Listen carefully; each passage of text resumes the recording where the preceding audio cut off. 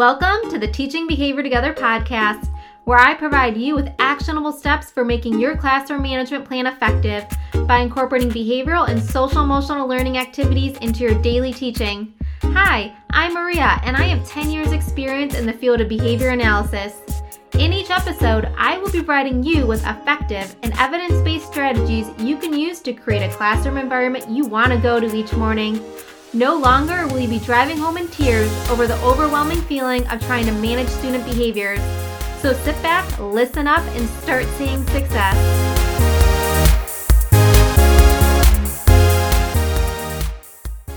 Hi everyone, and welcome to this episode of the Teaching Behavior Together podcast. Today we have Cassie from Adventures in Behavior here to talk all about ABA and academics and how she uses ABA to teach different academics in her classroom. So let's just get right into it. All right, so we're just going to get right into the episode. I have Cassie here from Adventures in Behavior, and we're going to be talking all about how we utilize the principles of ABA and different instructional techniques and academics in the classroom. So Cassie, you just want to introduce yourself? Sure. My name is Cassie Luttenegger. I am a board-certified behavior analyst and special education teacher. I work with middle school students in what's called a functional academics program. So my students are 6th, 7th, and 8th grade, and they all have functional communication skills.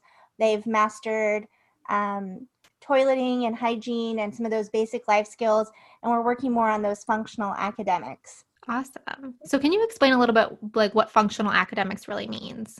Sure. So our students are learning to read and do math, but in a way that applies to life skills. So, when we're learning about fractions, we're learning about cooking and, converting fractions in a recipe. So applying the skills to something that's really meaningful and they'll use within the real world.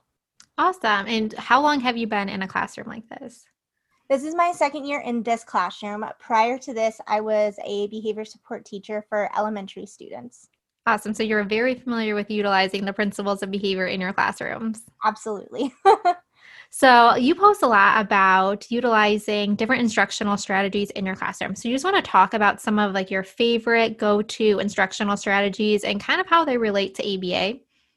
Yeah, absolutely. So first, I want to say, don't be afraid of utilizing a direct instruction curriculum. The direct instruction framework is rooted in evidence and research and has ABA principles embedded in it. I use a math curriculum with my students, standards aligned. It's a direct instruction curriculum. It has prompt fading built into the lesson structure.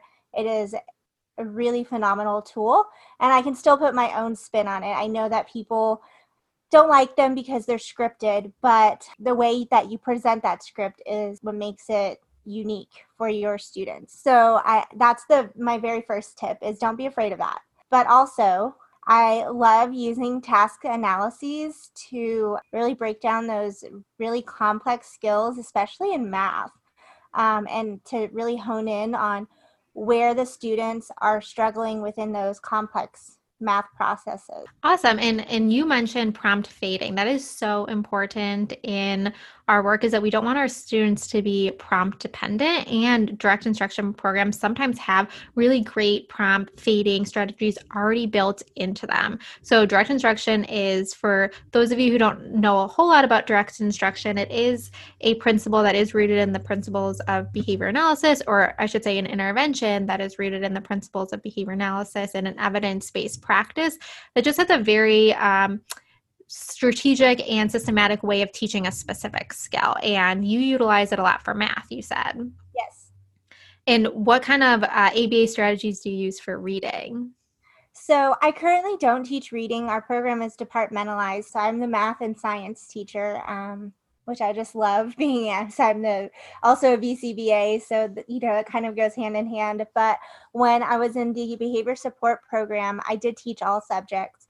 And I had students that were learning to decode, learning their letters, learning sounds. So, obviously you can use discrete trial training and that repetition and to teach them sight words, letters, sounds, anything like that. But we also would do when they were learning to decode like CVC words, so words like cat, we would use errorless teaching and error correction procedures in a small group environment. So I could present it, to the whole group and then have one of my students decode. And if they made an error, I could run through the error correction procedure. And then I could do another one and have another kid do that. And so you can use that strategy within a small group setting as well. That's so cool. And that also helps with like a little bit of the prompt fading too. If you're doing like DTT style instruction, you can start fading that back as well, so that we're getting more into that like functional academics where we're learning more independence. And that's the goal for students with academics, behaviors, and social emotional skills, is that they become really independent in their classroom and in the community at large, where we're able to teach those functional skills and they're able to take those and be really independent, because we don't want them to always be prompt dependent on us. And for people that are in the classroom and they might not see a skill transfer from a small group environment, what advice do you have for them so that they can see the skill like in specials or in the hallway or maybe in someone else's classroom? Do you have any like go-to strategies that you utilize to generalize those skills? Yeah, well, we're always practicing pretty much everywhere we go. So I'm really trying to plan for generalization from the very beginning. I would say is probably my biggest tip. So know how you're going to get them from that one-on-one or small group environment into that larger setting. It's going to be really critical and key. And then, I think that the biggest challenge is we don't give kids enough wait time. So we're immediately always jumping in and prompting almost immediately. And we're not giving them the chance to perform the skill on their own. And I would say my biggest example of that would be the Chromebooks. Like we're a one-to-one now with our kids. And last year we didn't really use any technology. We had one-to-one iPads, but we just didn't really use them. And this year we got Chromebooks. And we were like, gosh, we got to teach these kids how to use Chromebooks and Schoology, because what if we go remote again? We can't do what we did in the spring. And it was a struggle. Like the kids, all of our kids have intellectual disabilities. So we're talking about kids that are, typically going to have and need more support when it comes to navigating and learning those things. And, we had to talk with our parents over and over and over again. Give them a chance. Like you can show them where to click, but don't do it for them. Give them the opportunity to learn it. And every single one of our kids is navigating those devices independently now. That's awesome. And that like kind of summarizes everything we just talked about, right? You provide that like direct instruction piece, or like that's little d direct instruction where you're showing them how to do it. And then you are prompting, but then you're also prompt fading and making sure that our students are independent. I love that example because technology is really hard and it's really easy for us as adults to like step in and do it, right? It's easy for us to like jump in and just like help them. We don't want to see our students struggle. We don't want to see them get confused or overwhelmed, especially on technology and different devices when we are in a remote setting. But at the same time, that's not really helping them develop that skill, right? And those problem solving skills that come along with that trial and error piece of it and learning for themselves after we've modeled the behavior. Now, sometimes, we do still have to prompt them. There are some kids that struggle a little more. Right. So what are your strategies for prompt dependence? If you have a student who's prompt dependent, what are some things that you put in place to start rebuilding that contingency so that they start learning that skill more independently? Yeah, that is so hard. So it's definitely something I never really thought of as an elementary teacher. First of all, we start with a baseline latency data, which is collecting the amount of time from the instruction to when they engage in the task that has been presented. So we get that latency baseline. And then we start with reinforcing initiation on their own, but also fading back the amount of time or increasing the amount of time, between the task and the prompt. So you can almost do it like an errorless way. So you can say, like, click on the math button, and then you can like point to it and then reinforce them for doing it. And then you can do it again, but wait 5 seconds. Click on the math button, wait 5 seconds, and if they initiate, then you get this huge amount of reinforcement, versus if you have to prompt them, you get a little less reinforcement. Still reinforcing them because they did what you asked them to do, but it's just not as big of a celebration and reinforcer when they have to be prompted.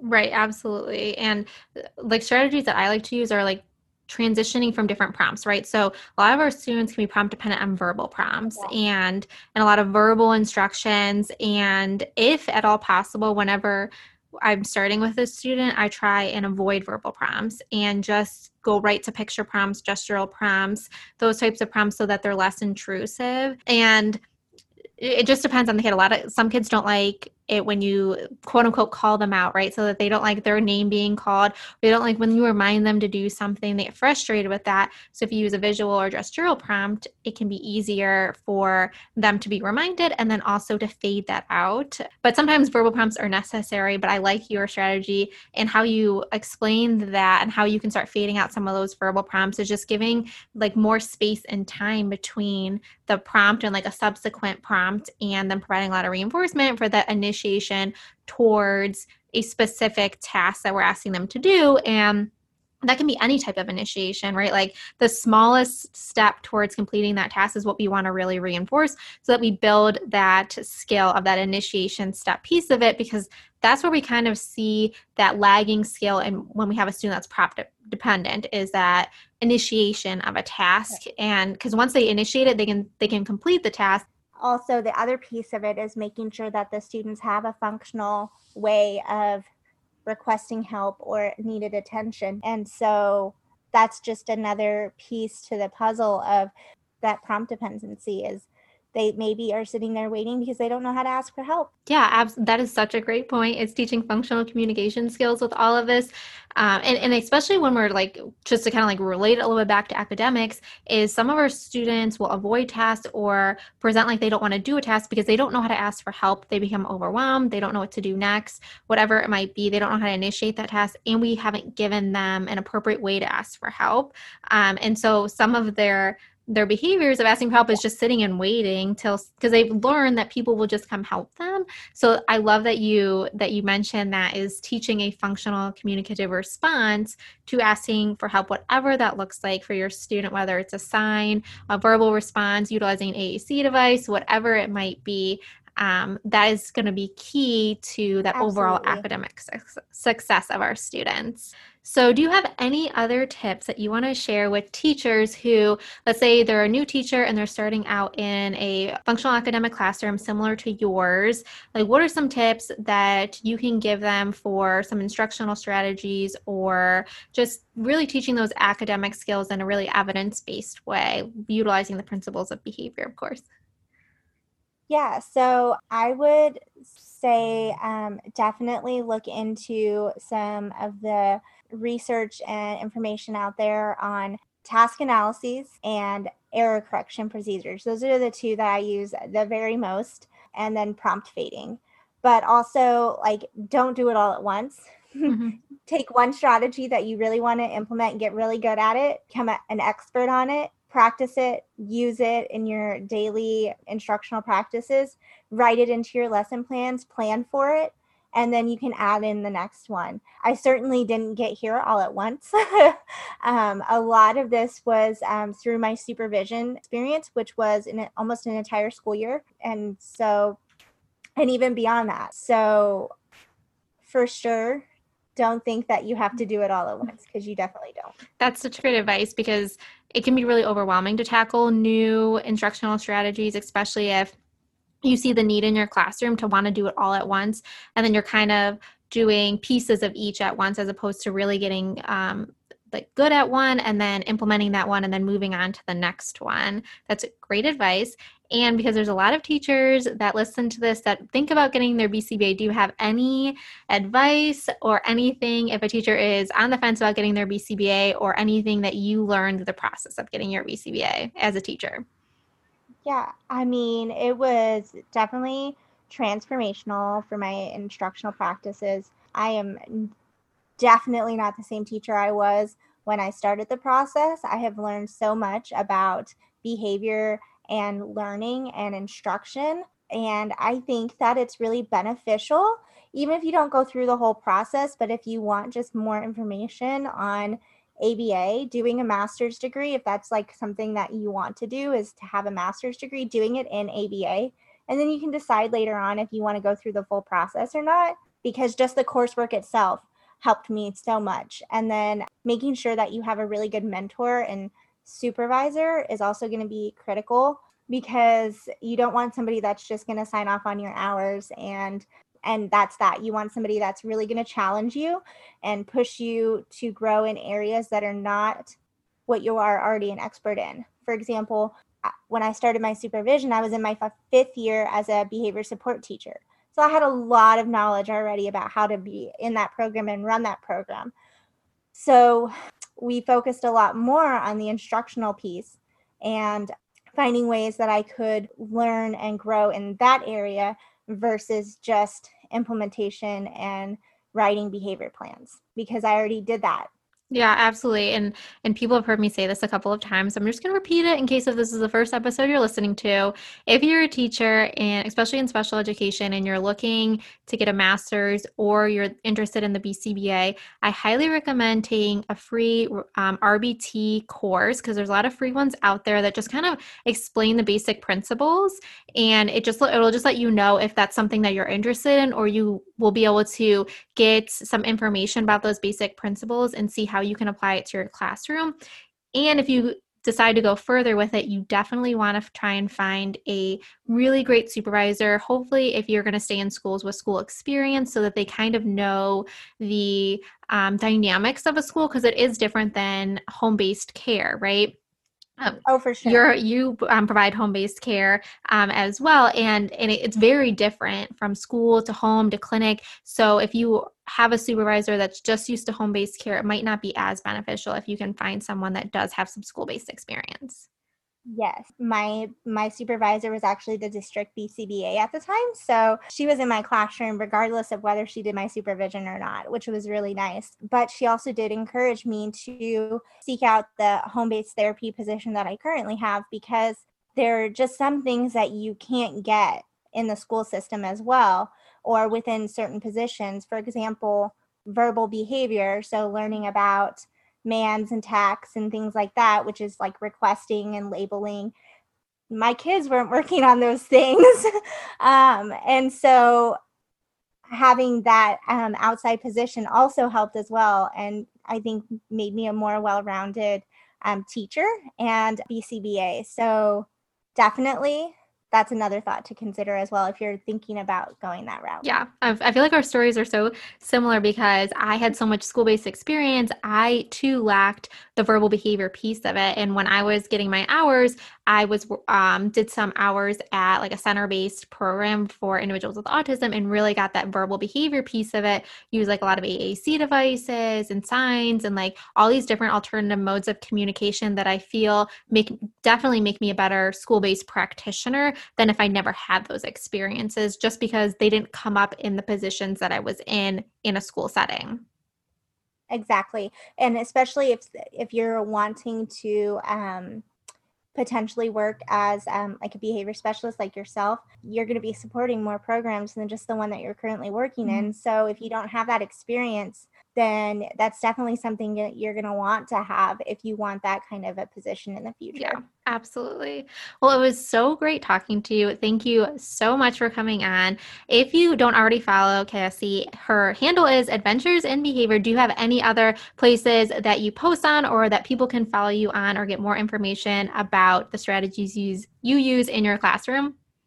Yeah, I'm also on Facebook, Adventures in Behavior. I have a Pinterest that I pin all sorts of things too, not just school related, ABA related. Find recipes and all sorts of other things on there, but it's also adventures in behavior. I am in the process of revamping my blog. So eventually it'll be back up. So follow my social media, see what that will look like and what the web address will be when that comes back up. And then I also have a Teachers Pay Teacher store, Adventures in Behavior. And I do have some products that will help you if you're wanting to try to start implementing some of those processes like I talked about with the math task analyses and that sort of thing.